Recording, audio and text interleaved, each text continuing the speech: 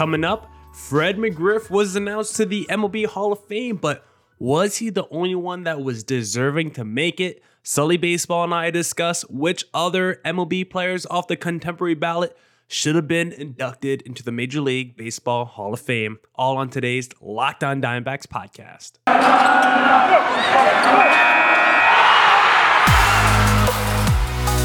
You are Locked On Diamondbacks, your daily Arizona Diamondbacks podcast, part of the Locked On Podcast Network, your team every day.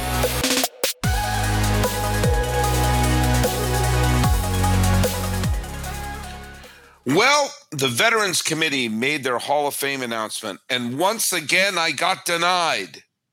But it's a good time to be a crime dog. It's a good time to be Tom Emanski, but not a great time to be a Met fan. We're talking all about it in a Locked On Diamondbacks, Locked On MLB crossover. Let's hit it. Excuse me. Hello, baseball fans. Welcome to the Locked On MLB, Locked On Diamondbacks crossover. That's my dog.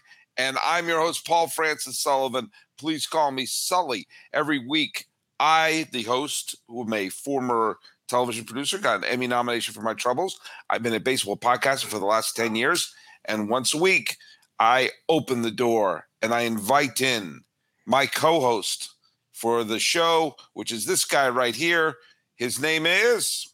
I'm Sully's dog, Miller Thomas, host of the Locked On Diamondbacks podcast. You can follow me on Twitter at CreatorThomas24 for my personal account, or look up the show account, Locked On Diamondbacks, both Twitter and Instagram. And please hit subscribe on the Locked On Diamondbacks YouTube channel. Did I say my name? Did I introduce myself? I'm not too sure. You said who you were. I said everything's up in him. I'm Paul Francis Sullivan. Call me Sully. What do you want? You can follow us at Locked On MLB Pods. My dog's going bananas up there, and there's a reason why. We'll get that in a second. Follow us at Locked On MLB Pods on Twitter and Instagram. I'm at Sully Baseball on Twitter, Sully Baseball Podcast on Instagram. My dog is barking. My dog is going crazy. Woof, woof, woofing. And there's only one reason for that. Who do you think my dog's favorite player is? The crime dog. The crime dog. Fred McGriff. Do you even understand why he's called the crime dog? I was listening to MLB Network a little bit. I think it has to do with some old TV show that was way before I was born. There was a commercial. It was a public service announcement with McGruff, the crime dog, who takes a bite out of crime. And when those ads were going on, Fred McGriff was emerging as a star for Toronto. And so it was one of those nicknames that Chris Berman on ESPN just dubbed him Fred the Crime Dog McGriff. And it's one of those things that Fred McGriff's nickname has lasted longer than the thing that it was based upon. But anyway, there you go, Ellie. Yeah, I know. Fred McGriff got in, long overdue. What was it? The Contemporary Committee. We're going to start positive first. We're being positive first. The Contemporary Committee had, 8 names on the ballot? Yeah. And chose Fred McGriff unanimously to join this year's class of the Baseball Hall of Fame. Tell me what you think, because I remember his entire career. Remember when he came up with the Blue Jays? I saw his entire career. His first at-bat in the World Series was a home run off of Oral Hershiser. The guy played for several different teams, produced wherever he went. And impossible not to root for him as a player, which I think plays a factor in some of these veteran committee votes. But I think Fred McGriff is a worthy Hall of Famer. Tell me what you think. Yeah, I'm not going to sit here and act like I watched Fred McGriff's whole career. I was born in 1997. Most of his prime was done by the time I really got into baseball. So I'm not going to sit here and act like I watched the man's whole career. But from what I saw from reading my Wikipedia today, Sully, and looking at Baseball Reference, I definitely thought Fred McGriff was worthy of the Hall of Fame. Ended his career with 10 seasons with at least 30 home runs. He led the MLB in total home run hits from 1989 to 1994.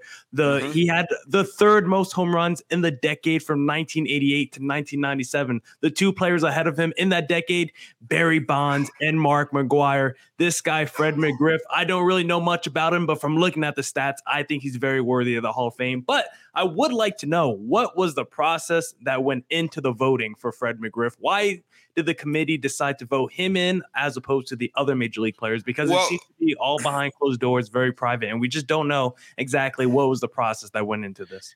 Yeah, before we get into the closed room with cigars, smoking, and everything like that, before we get into all that, I am going to just I do want to just be positive first about McGriff's wonderful career.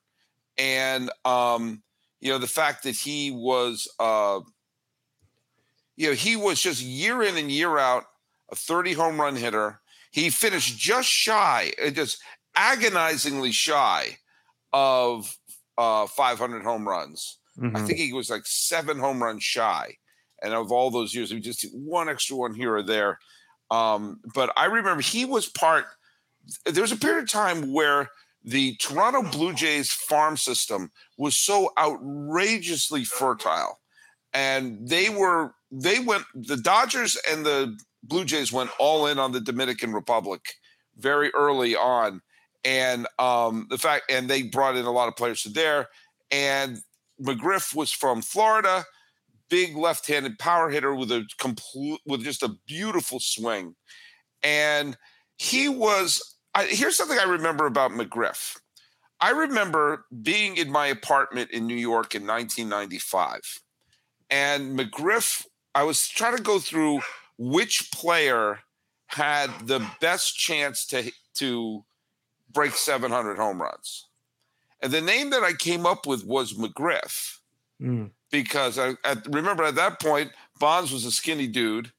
McGwire's career had broken down. He was done in 95. And he reemerged a couple of years later and found a fountain of youth that really none of us could have predicted. McGriff was steady. If you want to just make a statement about a player playing it clean, body never changed, production never changed, mechanics were there. McGriff was there. He seemed to be. I don't know really any of these guys, but he seemed like a good enough man. People seem to swear by him as a teammate. His arrival with the Atlanta Braves basically sparked one of the great comebacks in the history of baseball. I've heard people try to make the 1993 Giants as a giant choke story. And I refuse to believe any team that won 103 ball games choked down the stretch. And the fact of the matter is that when they acquired Fred McGriff, they played something like 800 ball down the stretch. And he just was the piece to that puzzle. And I also year in and year out, he just was amongst the home run leaders. He led both leagues in home runs, which was rare to do. And I actually have a very distinct memory in my freshman year of college.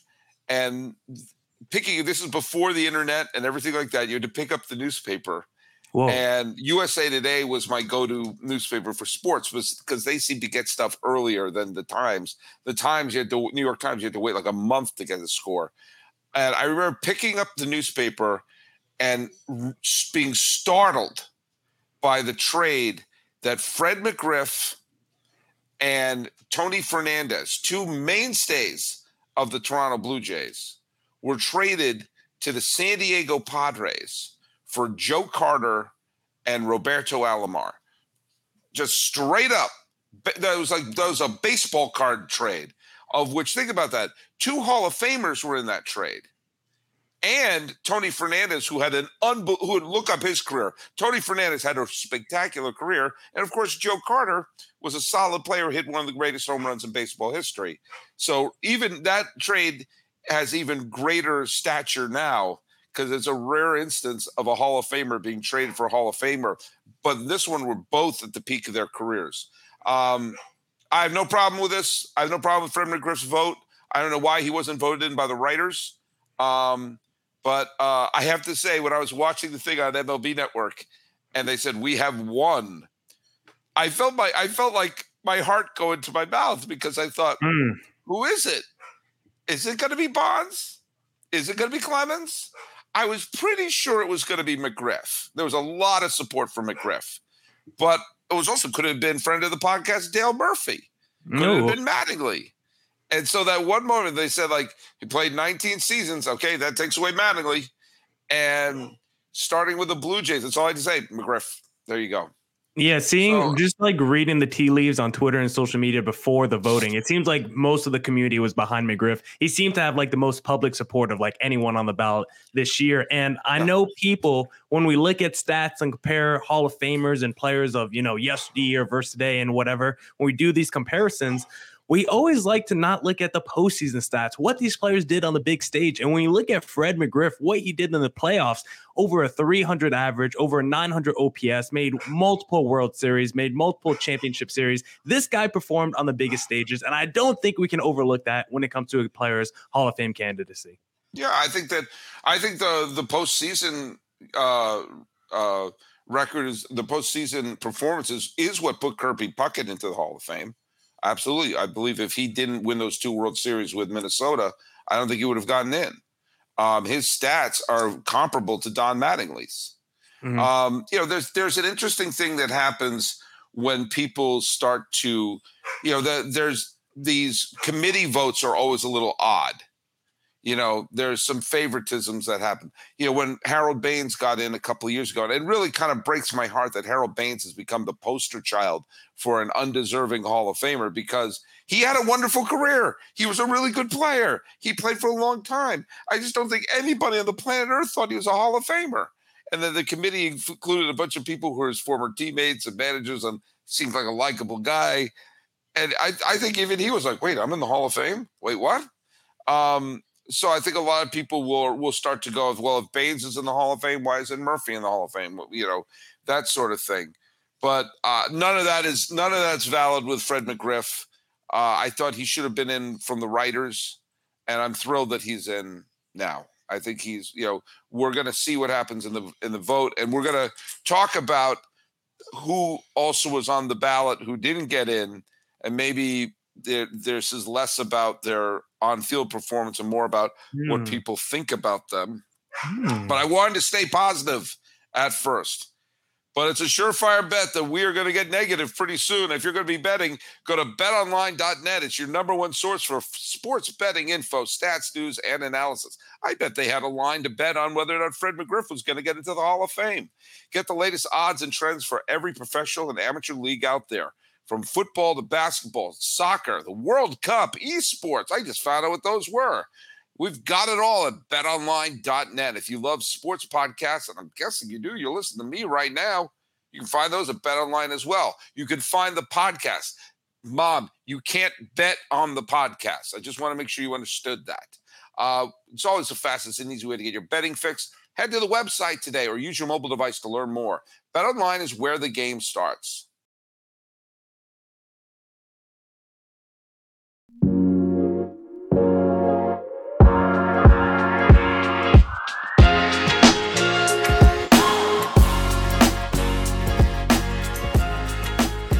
All right, let's talk a little bit about, you have the results in front of you. Go through who got what vote, if there's anything on that. Because I know we had Bell, Mattingly, Murphy, Clemens, Bonds, Schilling, and McGriff, and I think me, right? Who was the other one? Oh, did you make it too, Sully? Hold on, I'm going to, because my contributions were all after 1980. Sorry, Sully, I was having Wi-Fi issues there, a little connectivity issues, but we're back here. I thought I stunned you to silence. So what was the? Do you have the results of the ballots there? The breakdown. Yeah, I got the breakdown for you, Sully. So, as we know, hold on. Let me take that lower third off for us. Yeah, would you please? I believe it's still showing Bet Online. But for the results, we got Fred McGriff, of course, unanimous. Then we got Don Mattingly. He came in at second with half the votes at 8. Curt Schilling at 7. Dale Murphy at 6. And then fewer than 4 votes, you got Albert Bell, Barry Bonds, Roger Clemens, and Rafael Palmeiro. And we know you need 12 of 16 votes to make the Hall of Fame. Yeah, I mean, it was, no one else was really close. Palmeiro was the one I forgot. Again, I had a whole, and by the way, I got a couple of nice notices for the podcast we did on Friday where I was honoring the late Gaylord Perry, who gleefully talked about cheating and therefore made me think, well, why do we allow some cheaters and not other cheaters? And why do we allow some PED users and not other PED users? Ortiz is in the Hall of Fame. Pudge Rodriguez is in the Hall of Fame. We know they did PEDs. It's not the hardest mystery in the world to determine whether or not Bagwell took PEDs. Okay. And by the way, I think all three of them belong in the Hall of Fame. I think Ortiz, Rodriguez, and Bagwell are all Hall of Famers. Absolutely. It's just, come on. Well, two, we definitely know. So I think that a lot of this we're seeing Bonds and Clemens and Palmeiro are not out on the outside looking in because they were users, despite that being the narrative. That's not the case. Being a user did not keep Ortiz or Pudge Rodriguez out of the Hall of Fame. People liked Pudge Rodriguez. People liked David Ortiz. I don't know. You have a whole panel full of people voting for Bonds and Clemens, and less than 4 said yes, even though they all know those are two of the greatest of who ever played the game, even before they ballooned up. It's because they don't like them. They don't like those two dudes. Yeah. And that's the reason. People liked Fred McGriff. People liked Harold Baines. So, I mean, let's get down to brass tacks. That's what some of this boils down to. Yeah, I don't like the politics game when it comes to the Hall of Fame, when it comes to baseball and some other sports. And for baseball, it's always the question of which steroid users are allowed to be in and which ones aren't, because we know guys like Mark McGwire and some other Hall of Fame PED users are in there while some guys aren't. And when you look at the Barry Bonds or Roger Clemens, they of course have great cases. And I've always made the point that I felt like anybody who took steroids pre-Mitch report, pre-2004, pre-crackdown should be in the Hall of Fame. The Barry Bonds, the Roger Clemens, put them in the Hall of Fame. If you were on the Mitchell report, I don't even care if you were. But post-Mitchell report, post-2004, post-2006, when baseball cared about steroids and there was these big punishments for steroids, if you're a guy like A-Rod that got caught in the mid-2000s and the 2010s with the biogenesis and everything like that, then I'm like, okay. Manny Ramirez, then I'm like, okay. Yeah, Manny Ramirez too. Those guys probably shouldn't be in the Hall of Fame. But a guy like Big Papi, who only showed up on the Mitchell report and never tested positive outside of that, I'm okay with him being in the Hall of Fame. So for me, pre-Mitchell report, steroid users, you're in. Post-2004, if you got caught, you should not be in the Hall of Fame, because that's when baseball really started to care about steroids. Speaking of, we got Miller Thomas from Locked On Diamondbacks. I grew up a huge Red Sox fan of Pal Sully. Person who starred for both the Diamondbacks and the Red Sox is Curt Schilling. All just in a vacuum, Schilling's a no-brainer, especially, as you like to say, if you bring in what he did as a postseason pitcher. Remember, he won postseason MVPs with 2 different teams, and neither of those teams were the Red Sox. He won a postseason MVP series with Philadelphia and, of course, with Arizona, and then helped pitch the Red Sox to 2 World Series titles. His final game was winning a World Series game. We talk about politics. Look, I don't want to get into politics at all.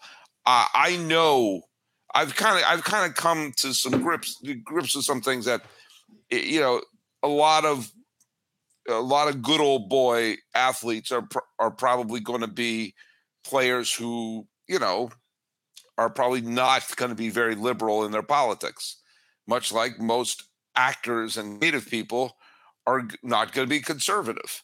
I think the earlier we come to grips with something like that, the less offended we're going to be when you start hearing someone say something that you don't politically agree with.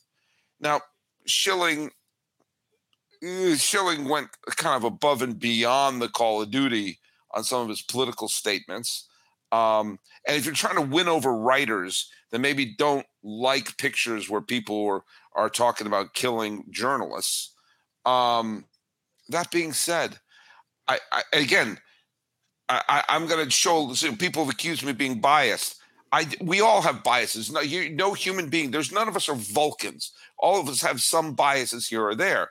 You cannot get farther away politically or religiously between me and Curt Schilling. I believe Curt Schilling belongs in the Hall of Fame. And I would have voted him as a writer, and I would have voted for him in the committee. Even though I think he said despicable things and this and that, I'm sure there's a lot of people there who have said despicable things. And I have much more problem with people who we know were domestic abusers like Bobby Cox and Roberto Alomar than someone who says things that I don't agree with. You say things I don't agree with, Millard. I say things sometimes that I don't agree with. But this is not a hall of politics. And yeah, I do, and this is coming from canceled me. This is coming from me, who I am pretty left wing in my politics, and yet that's not enough for me to, people trying to edit him out of the history of the 2004 Red Sox. They aired some special about the Red Sox 04 series on, I forget, it was either ESPN or it may have been, I don't remember, it may have been MLB Network, where they basically cut out the bloody sock game when talking about 2004. What are you, out of your effing mind? Now, whether or not, I actually got into an argument with Curt Schilling on Twitter about evolution, of which he is, let me just say, our positions on evolution, neither one of us are biologists. Well, let's just say we're not in line. Of course, I always put the ending of each time I made a point against what he was saying is, by the way, thank you very much for everything you did with the Red Sox. He has said things that I think are reprehensible and despicable and make me want to smack my forehead or do that Picard meme of putting my face palm. But he's a Hall of Fame pitcher. And I don't see anyone who was saying about the merits of his career could debate that. And today's episode is brought to you by SimpliSafe, because at Locked On, we believe home should be where you and your family feel safest, especially over the holidays. This season, give yourself and your family the gift of peace and protection with the #1 rated home security system, SimpliSafe. And right now, SimpliSafe is offering Locked On Diamondbacks listeners 40% off a new security system.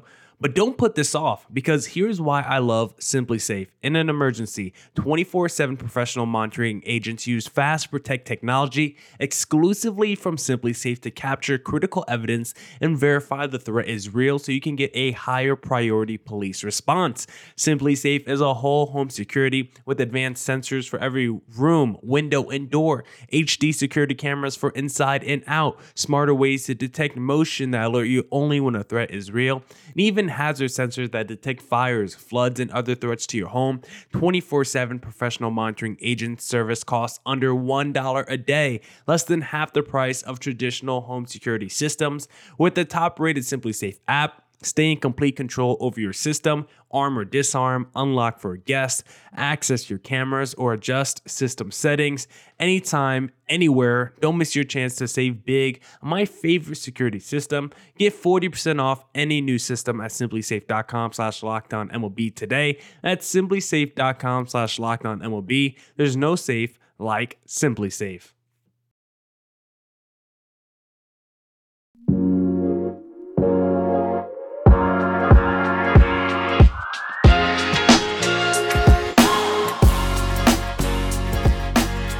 Yeah, and look, the Curt Schilling regular season stats, they're not like overwhelmingly dominant. It's not a regular season case for Curt Schilling. It is all encompassing. When you take in the postseason, you have to bring in the playoff success, because that's when Curt Schilling took his game to another level. That's where you have all the big legacy moments. When you think of Curt Schilling's career, it came in the postseason. And of course, We both don't agree with anything Curt Schilling has said, but is it okay to separate the art from the artist here? Because I don't like to apply the character clause when it comes to the Hall of Fame, because guess what? If you want to apply the character clause, then we have to go back and retroactively take out everyone in the Hall of Fame who you said are domestic abusers. Go back and take out the first commissioner of Major League Baseball who wanted to keep the sport segregated. He was okay not allowing black players into the sport. He wanted to keep it segregated. We got guys like that in the MLB Hall of Fame, and Curt Schilling is, maybe as bad as any of them. It depends on your spectrum of evilness, I guess so, when words versus actual violence. But